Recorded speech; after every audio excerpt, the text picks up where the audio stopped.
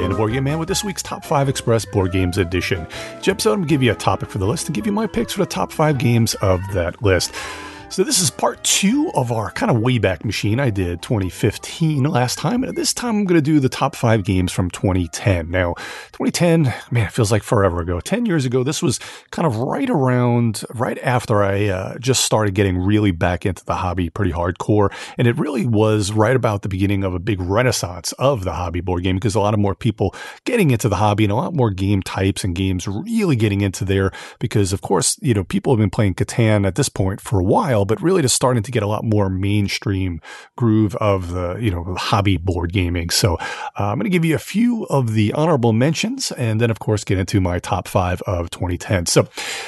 So there's only 5 this week of the honorable mentions. I went into a lot last time with the 2015, but here, honorable mention, Merchants and Marauders. I've talked about this one in the past as far as a really good pirate game where you can either be obviously a merchant or a marauder or a pirate.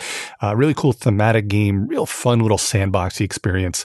Also Sid Meier's Civ. Now that's been out kind of a few different times, but this was the first really kind of the re-imaging of Sid Meier's Civ, a really big sprawling, good 4X civilization game. Now, of course, the combat system is decent in the original game, but there's a couple of expansions that fix different things. One fixes kind of the economic victory, and one kind of fixes the the real fun of attacking and of combat in the game. So you really could use some of those expansions, but it's a really fun game. If you do like those sprawling 4X Civ games that last kind of half the day, this is a really good one to get. That's Sid Meier's Civ. Hanabi also came out. Now, this was right before, there's things like The Crew, the game, and The Crew is out now. All these kind of games that are co-op games where you're trying to read off of each other and really get to a certain goal. Now, what Hanabi is that everybody else sees your cards and you do not see your cards. So you're trying to... You can kind of give clues to people about who's got the next one, and you're trying to get the different colors cards to go in order from, I believe it's either 5 down to 1 or 1 up to 5 or things like that. But you're trying to kind of really communicate somehow to each other and figure out what cards you have and when to play the certain cards. So really solid game, a little ahead of its time there, Hanabi. Forbidden Island also came out. This was kind of Matt Leacock's next thing after pandemic, next kind of good family thing after pandemic. So it has that pandemic feel where you're playing cards and moving around an island before it sinks, but also trying to get the different artifacts before it sinks. But a really good family weight game. Absolutely can't recommend this enough. It's usually about less than $20, but check out Forbidden Island. I really wanted to put Seven Wonders on the main list, but I kind of felt like it was a cheat since I put Seven Wonders Duel so high on my other list for 2015. But Seven Wonders probably could be either number 2 or number 1 on this list, but I kind of wanted to get some more games in here to this list. So I put Seven Wonders as an also ran, but this, you can't get too many better games than kind of a larger game where you can kind of use a lot more people, but it's easy to use, drafting, a lot of icons and stuff. But once you kind of teach people how to play, it's just such a great game. Also check out the app for Seven Wonders. So without further ado, here's the top 5. This is another kind of one of these lists where it's not very much chalk as far as the games that you'll find of the best games of the year, but these are games that I really, for me, these are my top 5 games of this year. Number 5 is Ascension. Now, this is the deck building game. It's no secret that I absolutely love Ascension, a deck building game. You can find this app, I believe, for free. It's also on Steam. You can get some of the expansions, will cost you, but the base game should be free. But this game is amazing. Now, kind of Dominion came out a few years before this, where kind of has an older, really, to me, in my opinion, Dominion is great and all, but it's kind of an antiquated game now because there's, the one buy, it's like one action, one buy, and you got to keep up with all these things. Ascension really kind of took it into another direction where you have 2 different currencies where there's money and kind of power, and you're getting cards out of a center row, which is kind of a cycling center row rather than just the 10 static cards that you use each game. There's a center row where you're kind of acquiring cards into your deck and using, again, deck building and there's also monsters that'll come out that when you defeat them using the power, you'll get a reward for that. So you're getting a certain amount of victory points depending on how many players you play. Once the pool of victory points or honor is gone, that triggers the end game. It plays in 1 to 4 players, really 2 to 4 players. I really recommend this one at 2. You can play the app, or you can also play against the AI, which is really good on the app. Only plays about 30 to 45 minutes at most, but just really easy to play game. This was put out by Stoneblade Entertainment, and Justin Gary is the main designer. There's also kind of John Florillo and Brian Kibler, also kind of designers, but this really is Justin Gary's baby. Ultra Pro, I believe, has the rights to this now, but this was Stoneblade Entertainment. I can't say enough about Ascension. I've played over 5,000 or 6,000 games. I still play this game constantly online on the app, so definitely recommend checking that one out. That is Ascension. Number 4, this is Fresco. This was from Queen Games. This is Wolfgang Panning, Marco Ruskowski, and Marcel Subelbeck. This is a 2 to 4 player game. This is a Euro game. Plays in about an hour and a half. They say an hour, but I'd say about an hour and a half. It is a kind of a light to medium weight Euro game. Now, what's really cool about this is you're basically trying to restore the fresco, which is the painting, the museum painting. You're trying to restore the fresco. Each kind of one of the tiles has 3 or less. There's basically 3 colors that are being painted of the fresco, and you're trying to use your workers. It's really cool. You're behind a screen, so you're using the screen to determine where your workers are going, and then you're also determining how early they're waking up.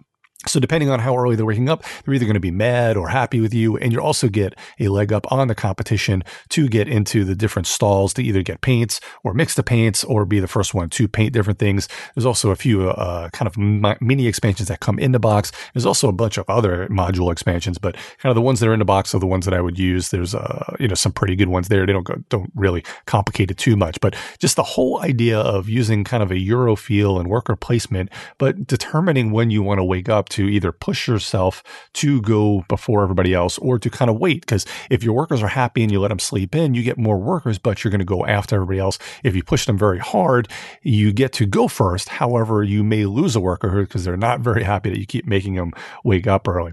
There's, like I said, there's different things you're getting victory points for depending on different tiles that you're uncovering and painting of part of the fresco, and you're getting different points by moving kind of the Pope around on there, and all the different modules are really, really solid. I cannot recommend this one enough. Very solid game. You could probably find it for about $40, $50 out there now, but that is Fresco. Number 3, this is another heavier game. One of my favorite heavier weight Euro games. This was from GMT. This is called Dominant Species. This was designed by the late Chad Jensen. There's actually a newer version that kind of changes a little bit of things called Dominant Species Marine. It should be out either this year or next year. But in Dominant Species, again, you're looking at a kind of a worker placement game where there's different spots on the board where you're kind of putting your thing out, and then it gets resolved in order from top to bottom. Now you're trying to, this is kind of, everybody has their own species, whether you're mammals or whether you're arachnids and things. And there's different, you obviously have the food chain, like the top to the bottom of the food chain. And depending on the dominance that you have on different parts of the board, you're putting out different kind of hexes on this board, and the board will develop over time. And you can kind of get some more dominance on different parts of the board. And depending on if you have dominance in different areas, you can have more cubes there, or you can remove different cubes there, and you can get different points. You'll have control of the spots where you can get victory points as well. Then you can also get you can score certain areas where you can get different cards, which are kind of very powerful. So you want to really do that. Dominant Species Marine will change a little bit of this. Kind of think it'll make it a little more user friendly. This one, even though it is a little bit heavier, I don't think it's that hard to learn. It just takes a little while to get to learn, a little abstracty, but boy, this game is meaty in a really fun way. Dominant Species. There was an app for it. I'm not sure if it's been removed from the iPad store or not, but I do recommend it because it's a real good way to learn the game and a real good way to play against the AI and get a lot of games in there. But again, this is kind of a medium to heavier weight Euro. You're going to be playing this one. It's going to be about a 3-hour game for you, but also absolutely just amazing. Again, a great game by Chad Jensen, and I can't wait to see, what his estate and the finishing of his spouse finishing of the game when it does come out. Dominant Species Marine. Number 2 is Defenders of the Realm. Oh boy, this one is a Richard Launius gem. This was Eagle Gryphon Games. Again, another game that kind of has its roots or kind of spiritual, spiritual influence from Pandemic. It's a kind of a co-op game where different you have different generals, whether they be kind of a dragon or I believe the different kobolds or the orcs and things like that. There's different generals that are trying to march their way to the middle of the city, and you're trying to do your best to keep them away from the main city. Everybody has their own kind of, you're basically playing your own fantasy race or fantasy person, and you have, very powerful abilities, but everybody's got to work together to keep the blight from spreading. So depending on how many different monsters are in different areas of the board, there could be taint or blight around the land. And then obviously the generals are going in. You have to get, do some different quests and clear the different parts of the land, and then eventually be able to go against the different generals and then roll some dice and hopefully defeat the generals. You have to defeat all the generals to win the game. There's some really cool expansions to this game. It's been a whole bunch of expansions, and there's even more different, newer minis that kind of came out to represent all the different kind of minions of the game. But I can't recommend this one enough. There's a new kind of Sentinels of Freedom, I believe, or Freedom 5, which is going to be coming out. This is kind of going to be the Sentinels of the Multiverse mixed with Defenders of the Realm. That one I kind of covered on Munchkin Land in the past, but this one will be coming out on Kickstarter sometime, I believe, next year, when that one will release on there. But it basically has its roots in this one here, Defenders of the Realm. 1 to 4 player game, plays in about 2 hours, an hour and a half to 2 hours. Kind of a medium weight, but not too hard, but it is a co-op and really fun. Again, it is Defenders of the Realm by Richard Launius and put out by Eagle and Griffin Games. It's a big game, sprawling, and a lot of fun. Number 1, the best game, in my opinion, of 2010. And this was a game, again, that kind of was way ahead of its time. This is called Alien Frontiers. This was originally put out by Clever Mojo Games and Tori Neiman. I believe that Game Salute still has the rights to it. To put it out now. I'm not sure whatever the company might be putting it out as now, but Alien Frontiers is one of the original dice placement games. This was also one of the big original success stories of Kickstarter back in 2010. This is a really solid game. You're basically settling different colonies on the moon. Now you're using your workers, your dice to do different things to try and, get different resources, also get some cards, some alien effect cards that helps to give you little cheaty powers, but you're trying to get your fuel and, your other resource, which is, I believe, the coal, or something like that. It's basically gray cubes. So you have your resources and you're trying to put your different colonies on the board. If you have dominance in certain areas of the board, you can get special player powers. Now, they also released Alien Frontiers Factions, which was kind of takes this into a new direction and gives you more player powers initially and more places to place things, because after a while, Alien Frontiers is an amazing game. But when you play it a million times like we have, eventually you kind of get some little samey or kind of very, I wouldn't say stale, but you have to play it a lot to really understand what I mean. But really, Factions kind of breathes a lot of new life into it. But I really recommend people, if you haven't tried Alien Frontiers, grab yourself a copy or get it played. Again, I think I say this just about every game. This was available as an app as well. I'm not sure if it had been taken down, but I do remember playing it on the iPad. Some of these games, eventually, they just kind of disappear, but you might be able to find this one as an app if you want to check it out as well. But such an absolutely amazing game, Alien Frontiers by Tori Neiman. So there you have it. That's my top 5 of 2010. That is Ascension, number 5, number 4, Fresco, number 3, Dominant Species, number 2, Defenders of the Realm, and number 1, Alien Frontiers. Thanks for joining me this week on Top 5 Express Board Games Edition. If you have any questions or you want to tell me your top 5 games from 2010, please feel free to comment on the episode on Majorspoilers.com or go to the site for tons of great podcasts and content by Steven and the rest of the Major Spoilers crew. I'm Dan, the Board Game Man. You can find me at Geek Jock Blog on Twitter, on the Geek All Stars podcast, or as a contributor to TMSPM, where I do a board game segment with Scott and Brian. We'll be back soon with more board game top 5 goodness, but until then, hey, grab a new board game and have some fun with your family and friends.